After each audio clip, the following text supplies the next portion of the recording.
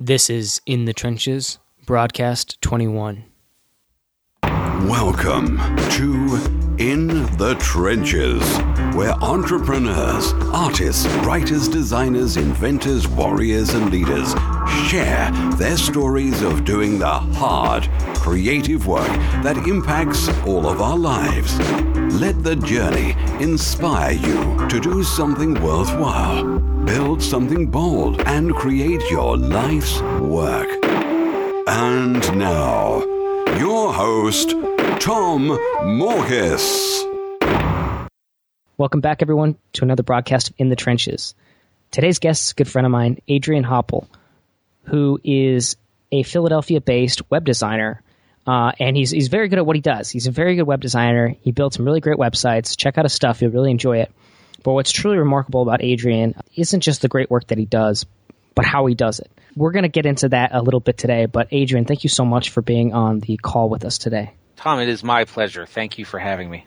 Awesome, Adrian. Well, would you mind go ahead and tell us a little bit about your background and how you got into web design, and then get into the juicy parts about what it is that makes you stand out? Absolutely. I'd love to. So web design is sort of started out as this sort of geeky hobby that I wasn't really professionally trained to do. I was working for a telecom out of Seattle around the turn of the millennium, and I was the VP of business development there. So we were starting up a series of startups and sort of getting them launched and branded, and it was kind of a heady time for the .com world, and that was a great place to be for that. And in this particular project, we were trying to get a website completed, and we were running into a lot of the stereotypical headaches that you have of the web designer doesn't get back to me, he's not meeting his deadlines, everything's flaky, nothing's coming through on time. And I had sort of started building really terrible websites to share photos with my family back east. There was no Facebook or Instagram or social media then. So it was basically just building like a framework where I could post pictures of our new baby up on the site, and my parents could kind of see them that way, because email was still sort of a new idea to them at the time. Anyway, in this process, trying to get this website built, I got so frustrated at one point, I took my Microsoft front page software and just built exactly what I wanted on the site. And I showed it to the boss, and he said, well, that's fantastic. Let's put that up. And that was a time there wasn't a lot of cloud software, so we had our own big servers in a server room in a building, and it was a matter of me going to the IT guy and saying, here are the files. Can you put this on the site? I didn't know how any of it worked. And he said, yeah, okay. And he put it up, and we started getting, like 800, 1,000 visitors a day, which was fine. It was working fine. But something happened inside of me where I was like, man, this is awesome. I just created something, and the world is looking at it. And my ego got kind of stoked a little bit. I thought, this is a really cool thing to do. So then I just started teaching myself more and making my little family website a little bit better. And then after a year or two of tweaking the company site and keeping that going, I picked up some more skills, and I started doing just freelance work on the side. So that was like 13 years ago, and every sort of job I had since then, I always sort of made a little spot for myself. Even though a lot of the jobs were in sales, I made a little spot for myself with the web design guys, and would try and pick up new skills, and my freelance work would pick up. So I started doing 2, 3, 4, 5 projects a year, and that would pick up and go and go and go. And everything was fine. It was never like what I was doing, even though it was my favorite thing to do. It was what I loved to do the most. And finally, I got burned out in the corporate world, and I was kind of wandering around trying to figure out what I'm going to do. And a good friend of mine handed me Sacred Economics by Charles Eisenstein, and I read it, and it really blew my mind, that the idea of a gift economy, the idea that you could just figure out the thing that you love to do the most and do it and offer it to people and basically say, here, this is what I love to do, and I'm going to give it to you. And I'm going to give it to you with the mindset that I trust you to support me, to give back to me whatever you feel like my work is worth to you. And I thought, as I'm reading this, like, this sounds really crazy. People must be taken advantage of all the time. And he listed a lot of businesses that were doing it, and that really sold me, because there's Panera Bread, there's law firms, there's medical clinics that operate in this way of like, come in, tell us what you need. We'll give it to you, and then you can just sort of do whatever you feel like is right. So I rebranded my website, and I thought maybe I'll try and do a couple a year in the gift economy. I'm sure people will take advantage of me. I'm sure people will rip me off.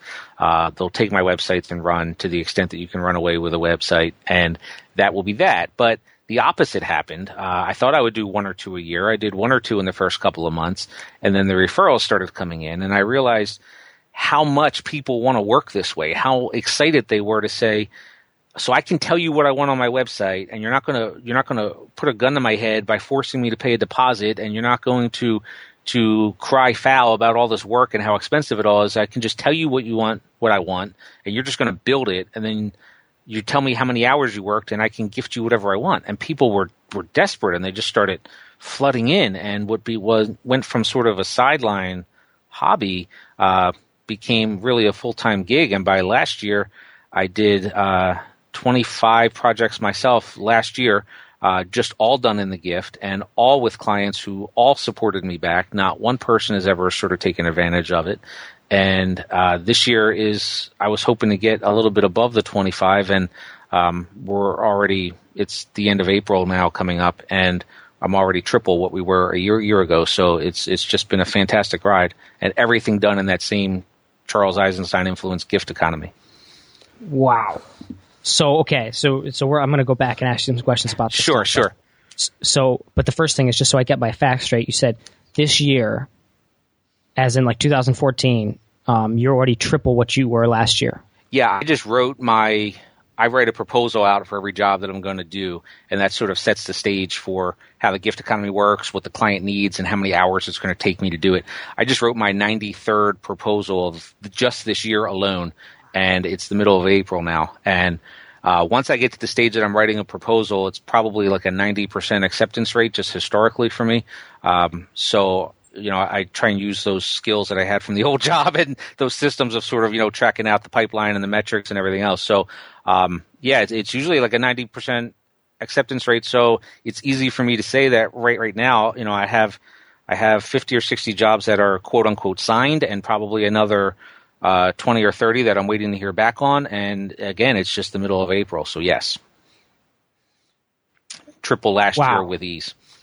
So yeah, I was just writing down some of those stats because that's just remarkable. Because I'm guessing, just looking at that, I don't know many web designers, period, that have that kind of traction. Like, that's incredible. I bet that just makes quite a bit of web designers, well, jealous might be the wrong word, but envious of just the number of people coming to you looking for your gift, really.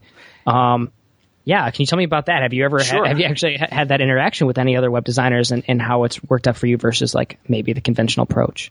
Yeah, I think that's a great question, Tom. I've had some interaction with web designers who have not really complained, but more criticized my style of work or what we're doing. And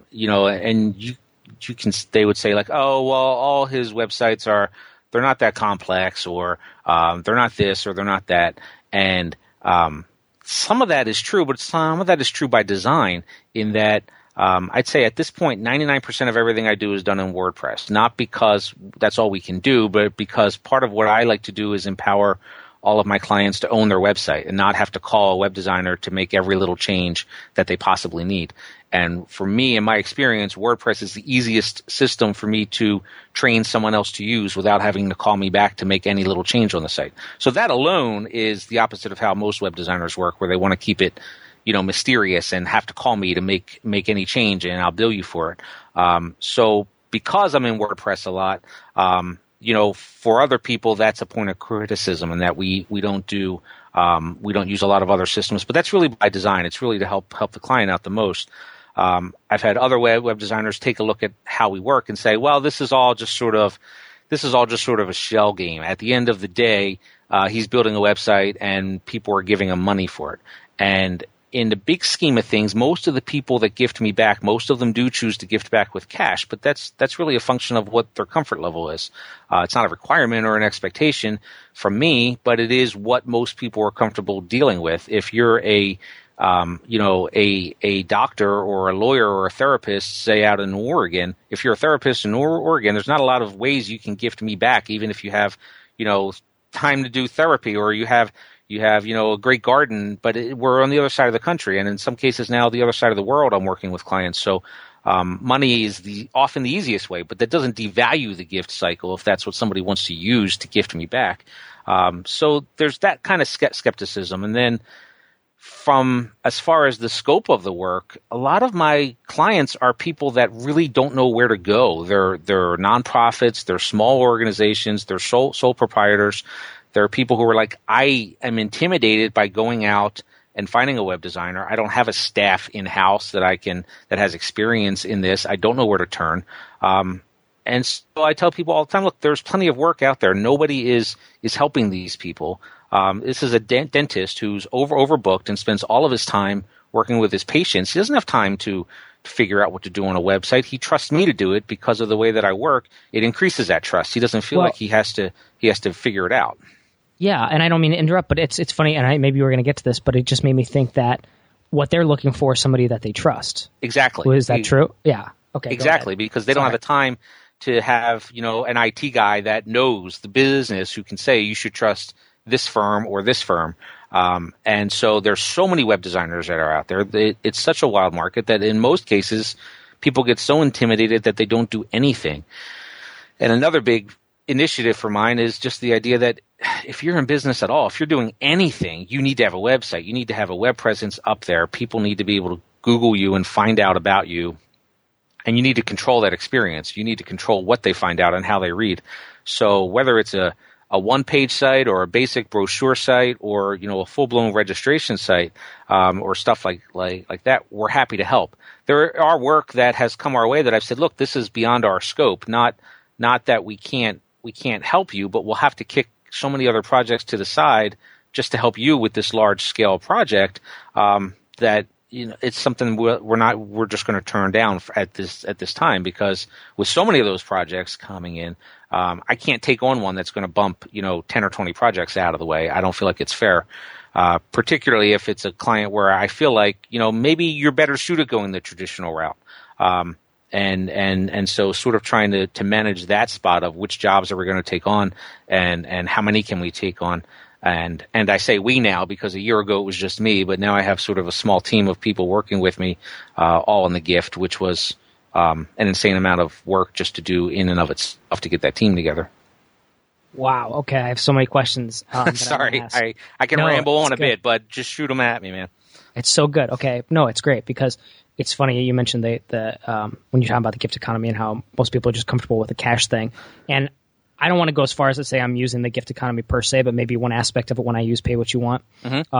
And I actually didn't know about Charles Eisenstein until you told me about him, which is a book I still need to go and actually read. So I'm stumbling in this from a different angle. But I started using Pay What You Want for my consulting and have put it in such a way that I kind of am adapting based on what you've done, the acceptance of like gifts and stuff like that. So it's been fascinating because most occasions you're right. Like I've gotten that result is people will pay me money because it's just what they're comfortable with. It's Absolutely. Easy for them. Right. It's simple.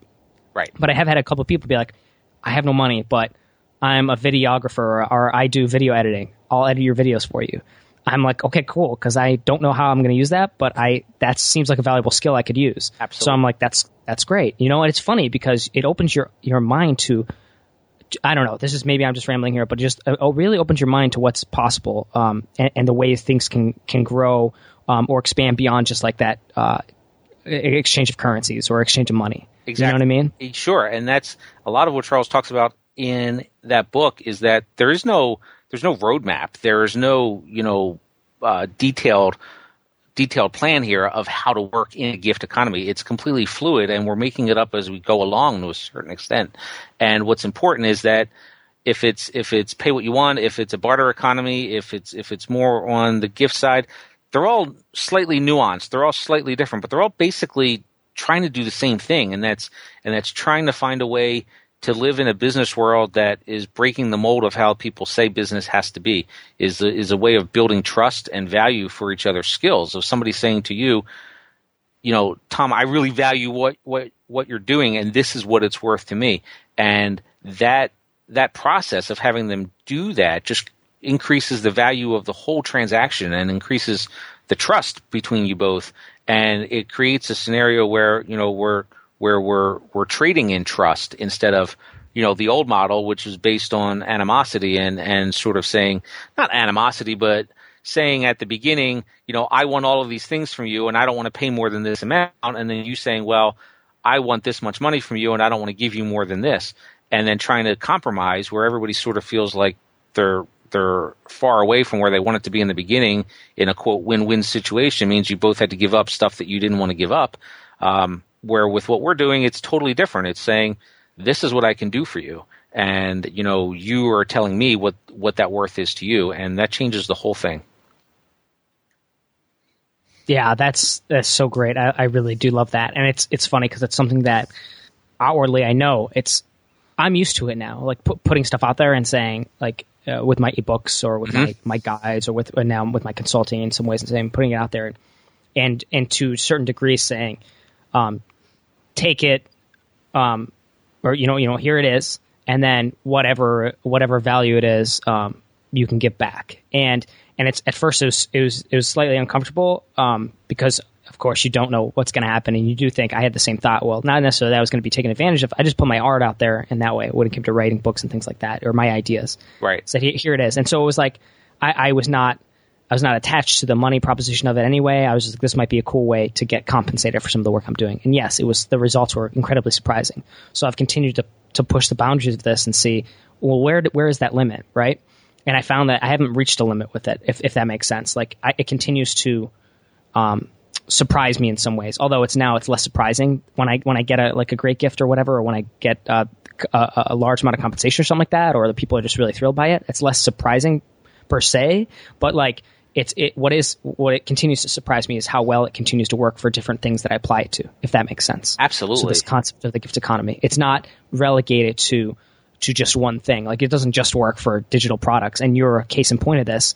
When it comes to the gift economy, you are a service-based business. You create, you put your hours into it, hours of your life and now a team, right? Hours of a team's time into building things. And you're still working on this principle. Tell me about that. Like, I mean, I know you've kind of touched on that, but what is that process like for you when you actually take on a new project and especially now that you have a team working with you? What's that like in the gift economy? Two different parts. Like it took me a little while to figure out how to do it for myself. And I've had people come to me and say, how do I do what you're doing? And I want to just do it. And I think that's great, but it's like we said before, there's not like a plan. There's not like a roadmap. So for me, when I first started out, the first couple clients I went to, I was very soft, if you will, in the transaction description, where I would say, listen, I'm just going to build you a website and you can do whatever you want. You can gift me back however you want. And one of my very first client, finally, after trying to pin me down a little bit, got a little frustrated and said, Adrian, I want you to build me a website and I want to pay you for it. And you're making this really hard for me to do that.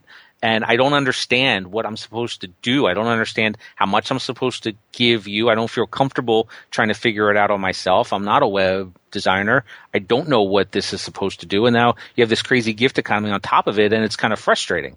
And I thought, well, that's the opposite of how I want this to go. I don't want to make it harder for people or frustrate people. So that what I started getting into is a model. What I learned for myself, what works best for me, is that the proposal is key. And the proposal is key for a couple of things. One, I really detail out everything the client needs, and then I break it into hours. And hours is the common currency that people understand, where I can say, okay, so everything you told me you need, I'm estimating it's going to take me 34 hours of my life to do that for you. And people get that. That resonates with people. 34 hours is, almost a full week of work here in North America, or, used to be. But they kind of can see, like, okay, that's a lot of time.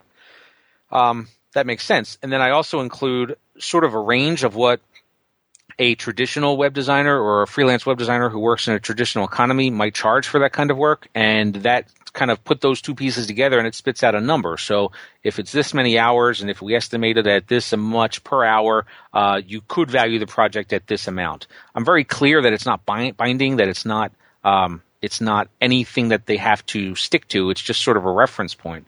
And that became the big change for me, is once I started doing that, it allowed people to understand what I was doing and to give them some comfort level. It's not exactly how I wanted it to work, because I found that most of the time what I suggest to people in the proposal is if they're going to gift me with money, that's what they gift, and I didn't want to have that amount of direct control. So I really try and word it like, you don't have to follow any of this. This is just an idea. But that seems to be the best way to do it.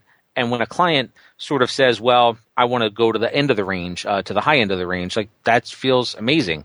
Now, at first, the first client that did that to me, that looked at the range and said, well, you've estimated here in the middle, I want to pay you. Can you redo an invoice for me? Because I have to send it to our accounting office, but figure it out with the highest amount on your range. And I said, no, that feels like it's way too much. And he said another great point, and that's that, if you're gracious in giving me your gift, you have to allow me to be gracious in gifting you back with whatever I want to do. You can't tell me that my gift is too much if it's what feels right to me. You told me to do what feels right to me. That's what feels right to me. So I've had to sort of step back from the process and say, look, here's the proposal. It's going to be this many hours. A way to figure a value for that is using this little formula that I did here. You can take that and do whatever you want with it.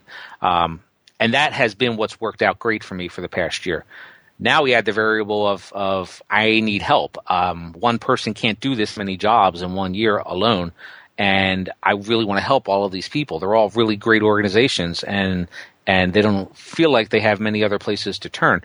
So I need help, and how do I bring people in to say, your skill set is good enough to help me at the level that I want to help people at, and I need you to work in the gift with me, because I'm not going to change the gift economy either when I'm dealing with clients or when I'm dealing with internal people. So if you want to work with me, you have to be willing to work in the gift. And how does that even look?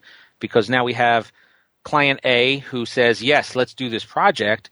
Could be 6 weeks until the project is finished. They could gift me back whatever they want to. And now I have this other person who I've asked to help me with this, who's done, half of the work on the project. And what if this client doesn't, want to gift us back at the same rate? What if they say, well, I want to do a monthly thing, or I want to send you some artwork, or I want to send you tickets to the show? However it works, if I'm open with the client saying you can do whatever feels right, then how do I take care of the people that I've asked to come and help me? I don't have all the answers for that. I finally got a little team together, and they all know what's at stake. They all know what we're doing, and they've all totally bought in. They're all there because they're really excited about working in the gift. But they all know we're making it up as we go along. I don't know the best way to figure out the compensation. We've been experimenting with different things. Do they track hours? Do we track projects? If we do 6 projects and 3 of them send us money as a gift, and 2 of them send us, artwork, and somebody else does this, how do you divide that up? How do you bring it out? And those are some of the awesome problems that we're dealing with now. And I say awesome because at the end of the day, we could have we're trying to build a whole business here that's working in a gift economy, both externally and internally. And I think that's just amazing. So I'm excited to be working out these issues, but I don't have all the answers yet. Yeah, well, it sounds like I actually have to. We'll sit you down and another time and pick your brain about that, because that's exactly like the point I'm at right now, and trying to discover and find out for myself, how does this work for the internal organization. Right. So the external is actually simple to me now, to a degree. It's not always that simple, but sure, it's more clear because I've been using it just like you have. So it's like that transactional based or transaction, or that gift exchange. Let me put it that way.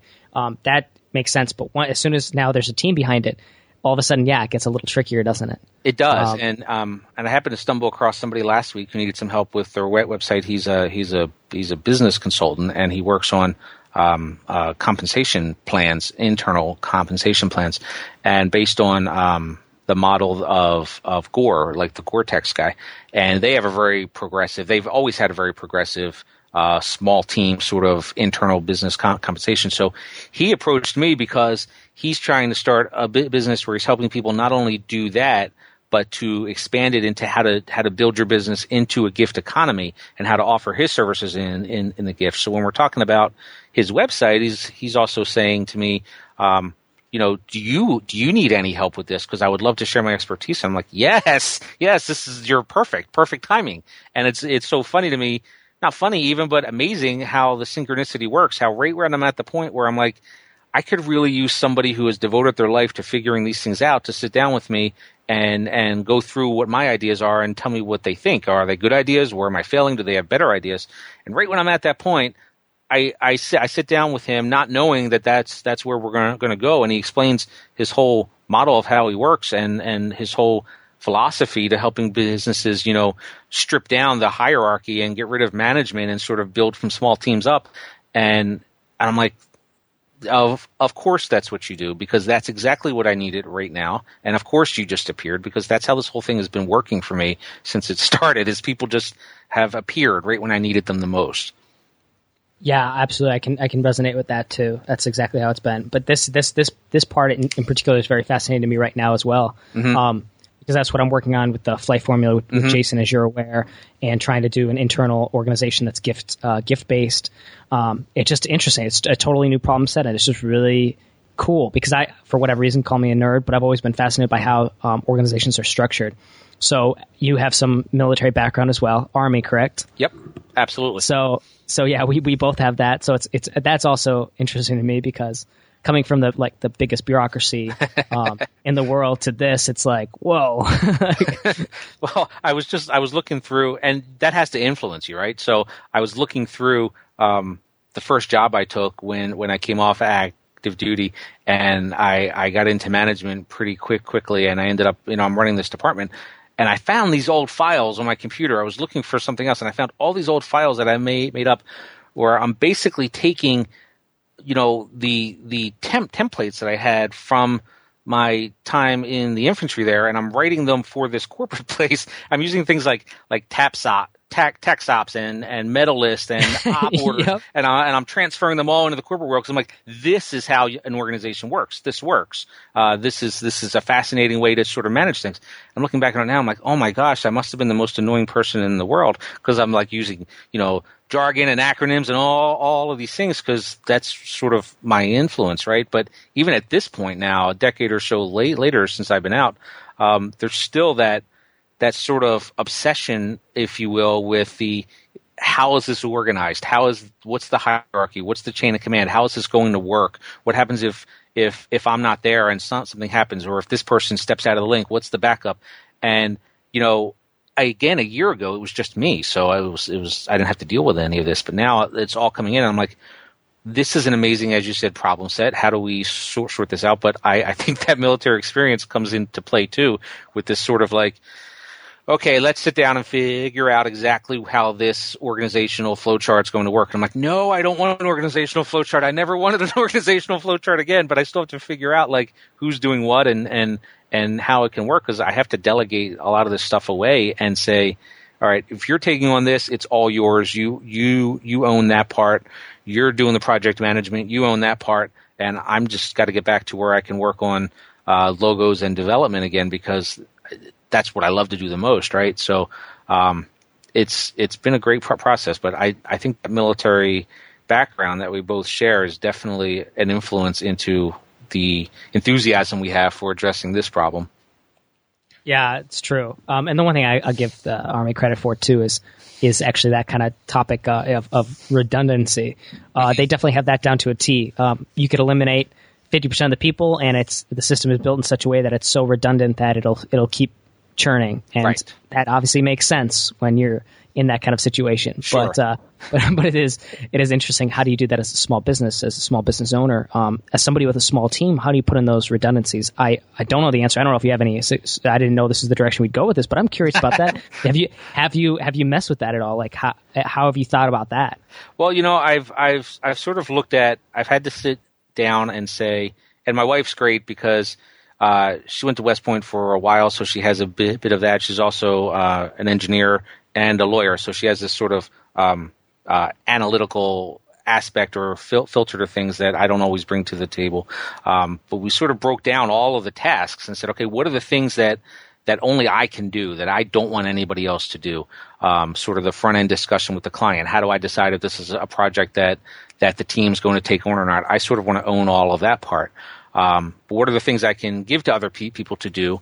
And then who's going to manage all of that? And my instinct was, I have to do everything, but sort of being able to step away and bringing somebody else up to say, you know what, I need you to own this part. Like if that's what we're going to do, you have to take this and run with it and go. And, then to look at it from that perspective and sort of everything's sort of siloed out and say, okay, I can do any of these parts, but I want to focus on these.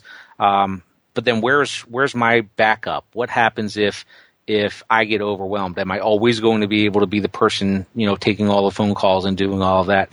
And so I'm already starting to think like, who on the team that I have? Because again, having them on the team is a big jump because these are people that are not just excited, but like totally enthusiastic about building something in the gift. So that's a huge jump, is finding people who want to work that way. So how do I use this talent that I have?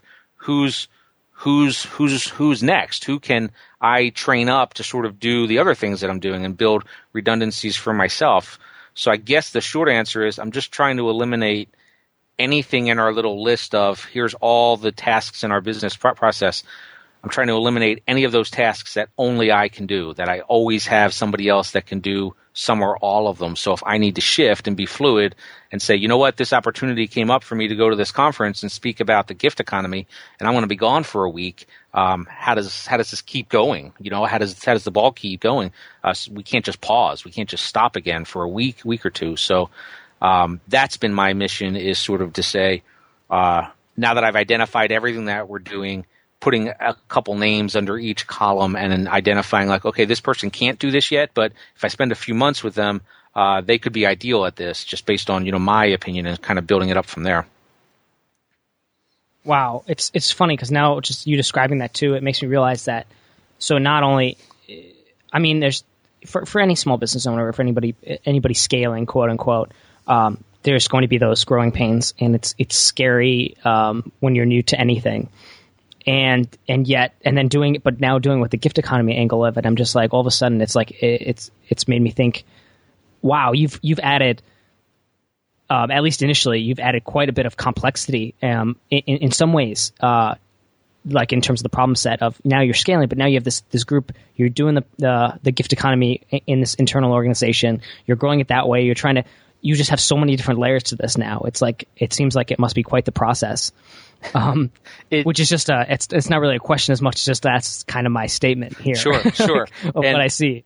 And again, when you're coming into the year, and I'm sitting there in December, and I'm thinking, I did 25 projects last year. How do I get it to 40? And my whole mindset as I'm sitting down at the end of the year and looking at my numbers, looking at my sheets, and I still generate all the same old stuff I used to, all the profit and loss and the balance sheets and everything else, and say, okay, where are we weak? Where do I need to grow this? Where do I need extra help?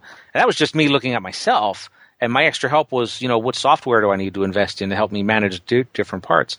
And now here we are 3.5 months into the year, and it's a totally different ballgame. It's nothing that I thought I was going to be dealing with sitting there in December. So it's been intense, and it's been a really, really intense change of direction from January to now, of all of this sort of unplanned publicity happened and all of this attention came in, and even just getting to the point of saying, I can't do this by myself, I need to bring other people on to help, was a huge step, because for a long time I'm like, no, I think I can do it. I got to find a way to do it. And that's, that the whole reason we're doing what we're doing is that independent spirit of like, I can figure it out. I can do it. And you reach a point where it's like, actually, I just lost 2 jobs that wanted to do work with me because I didn't get back to them, and that's never happened before, and I feel terrible about that. And they're right. I didn't respond on time. I missed deadlines. I become that flaky web designer that sort of set me on the path in the first place, that got me working in this world, and I don't want to be that way. So, that's when we sat down and said, what's most important is I want to respond to these events this quickly. I want to be responding to someone when this happens this quickly, and how do we make that happen? And then it sort of blew up from there, where it became obvious that I needed help, obvious that I needed people to come in, and that there was just no way around it. So, but all of that, when I think back, sitting there over the holidays, taking a little break, relaxing, and saying, how do I get 15 more jobs for myself, to now, it's just been a remarkable couple of months. Yeah, I was just going to say that the success is tremendous and well deserved. It's certainly remarkable. It's got my brain spinning too. I'm just like really, just truly impressed by it. Is it okay? I have 2 more questions I would love to ask you. Do you have time for those? Absolutely. Okay, cool. So the first one is, and I meant to ask this before, but we went off into other directions, which is cool. But I want to come back. You mentioned now that you have a team, because I'm really curious about this. How did you find the team members?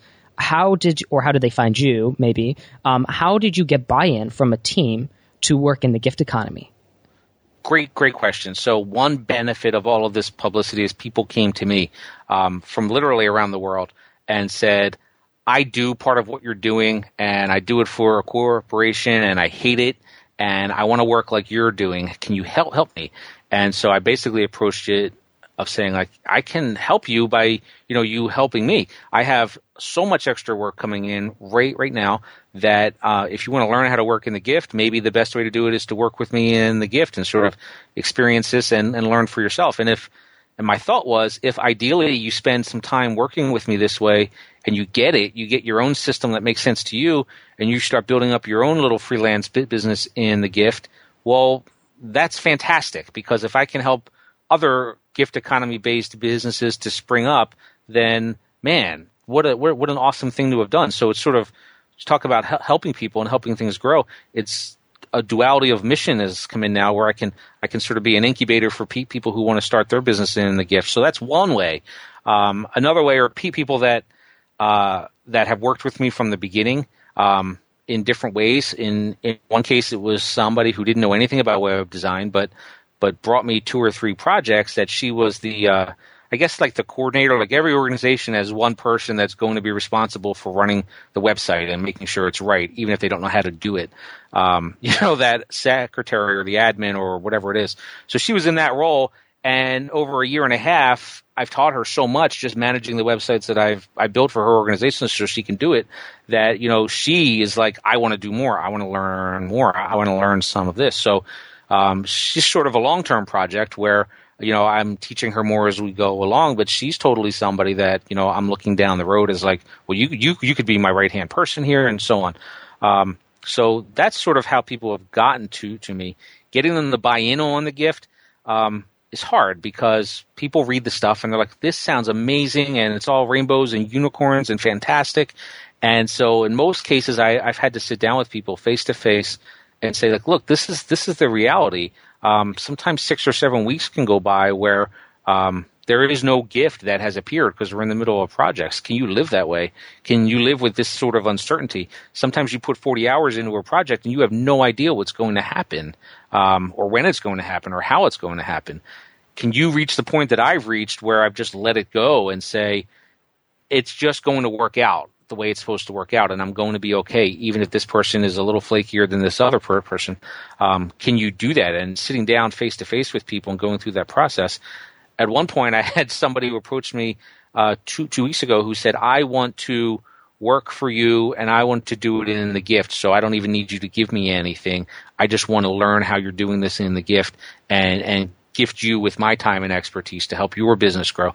And I stared at her and I said in like the worst voice, like, why would you want to do that? Like, I don't understand why you would want to do that with me. And she's looked at me like, why do you want to do it? And I thought, wow, that's a good question. Maybe it's hard for me to accept that other people are this committed, but I said, okay, I'm sorry, you're right. Let's get to work. And the gift economy will work. Stuff will come in, and I'll be able to gift you, and we'll go from there. But it's been a little stressful, and I feel this responsibility of like, I know you're all enthusiastic. I know now, because we've met face to face, you understand how the gift economy works. I know you know the risks that are in here, and I know you believe, like I do, that the risks are not that great, that it will actually just work out. But then I feel responsible that I've asked you to come on this boat with me and take this trip. So yeah. It's kind of just a whole bucket of emotions, really. Oh, absolutely. No, I love your explanation of that, though. It's so it definitely resonates for me on multiple different levels, but it's just awesome. Loved your take on it. Such great value too for anybody who's like interested by this topic. Obviously I am, but other people who are listening, I know some of my audience is quite interested in this topic. And so just a great concept in terms of like just the internal, like dealing with dealing with the gift economy, in an internal, exchange. It's just very fascinating to me. So that was awesome. I really appreciate it, Adrian. Sure thing, I would love to ask this last one. This Absolutely. Is how we'll close it out. So after all this, the focus has generally been on pay what you want, or on the gift economy. Sorry, I keep going back to pay what you want. That's what I use, but the gift economy. So tell me, somebody who's listening, here's the stuff about the gift economy. It hears about pay what you want, sees this kind of like maybe odd way to do business, and this new way of exchanging gifts, talents, that etc. And they come and they're wondering, okay, well, how do I use that? Like, how do I take this concept of the gift economy? How do I apply it in my life? Like, how I hear this, you guys are talking about these different kinds of exchanges, and you've had some success. Maybe I have a business idea, or maybe I have a book, or maybe I have this skill set. How do I apply what you guys are doing to my situation? And that's the general question. I get that asked a lot. I know the answer generally is, well, it depends, and then it goes from there. But I'm curious if you have any recommendations for somebody, because I'm sure you've gotten that question a lot. Sure. The main thing that I try and say is I try and step away from the idea that I am like an expert in what we're doing just because I've been successfully found a way to make it work for my business. I think the most important thing to do is to reach out and read the materials of thought leaders, of Charles Eisensteins of the world, of the Boyles of your book, and I direct people there and say, go take a look at these ideas, these concepts, these philosophies, and get sort of the underlying belief in what you're doing, because sometimes it's hard. Sometimes things don't work out the way you want. Sometimes you're going to second guess yourself, and having that strong foundation is what's going to help you get through. There's not a roadmap, and we keep coming back to that, but there's not like a way that this works. It's going to be different. It's going to be different for every organization, and teaching yourself and learning about why working this way is important, what's fundamentally different about it at its core, what it's reaching back to, the type of interactions with people that we're trying to recreate. Understanding all of that as best you can is what's going to carry you through. From that point, I tell people, don't rush into it. I like the way that I did it. I sort of started out with this idea. I'm just going to do it on the side and see what happens. The fact that it took off really fast, I'm the kind of person that just goes with it and says, okay, great, let's ride this wave and go. But I when people come to me and say, hey, I'm ready to quit my job and do this, can you give me some tips? And my first response is, please don't quit your job unless you're really, really willing to do this, because you're not going to have a lot of people that you can ask for advice. There's a growing community, but you can't go back to your normal peer group and say, hey, so I'm trying to work in a gift economy, but it's not working. What do you think? Most people are just going to say, well, you shouldn't work in a gift economy. That's why it's not working. And that's not the truth. The truth is probably something else that you can get to yourself if you have that basic understanding from the work that the thought leaders have already put out there. Awesome. Great stuff, Adrian. Man, I appreciate your time so much. I know you're busy. Obviously, you are crazy busy right now, having tripled your number of projects by April. So that means when you finish up this month, you can just go take the rest of the year off. Yeah, right. Exactly. That's your gift to yourself. Right. And no, but cool, man. I seriously, sincerely appreciate it. Loved getting to pick your brain.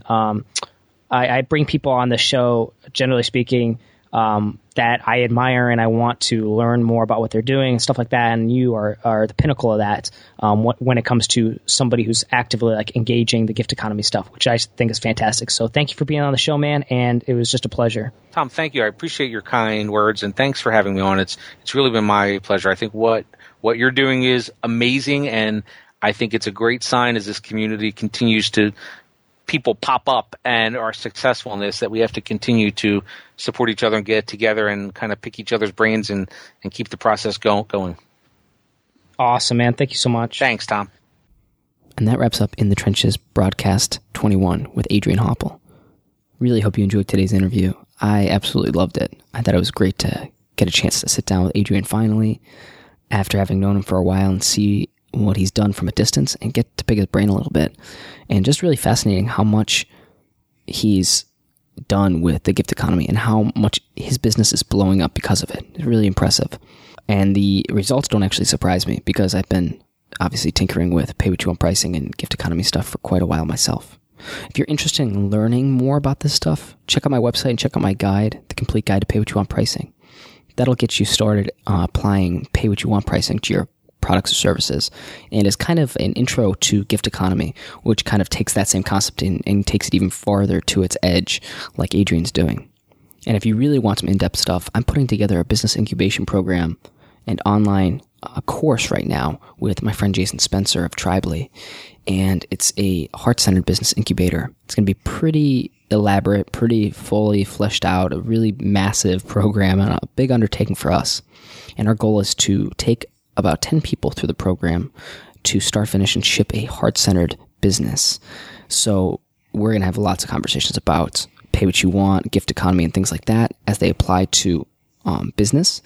But we're also going to do a lot more beyond that. So it's quite a big program. Just one aspect of it is the gift economy and how we can apply these types of techniques to our business.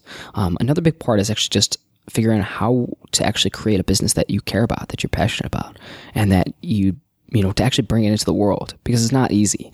A lot of business incubation programs focus on just obviously ROI, return on investment. They focus on cash flow, selling a product, and it's kind of irrelevant whether you like it or not, you care about it, or it's aligned with your values.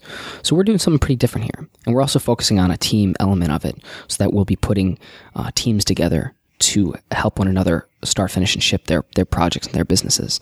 So teamwork is a huge element of what we're doing here. So if this sounds interesting to you, and I hope it does, check out tomworks.com. I'll be having a temporary pop-up on the website for now, and maybe in the future to funnel people over to the site, or go to theflightformula.com. That's theflightformula.com, and that'll send you there too. We'll be doing some live webinars to explain and teach this stuff as well.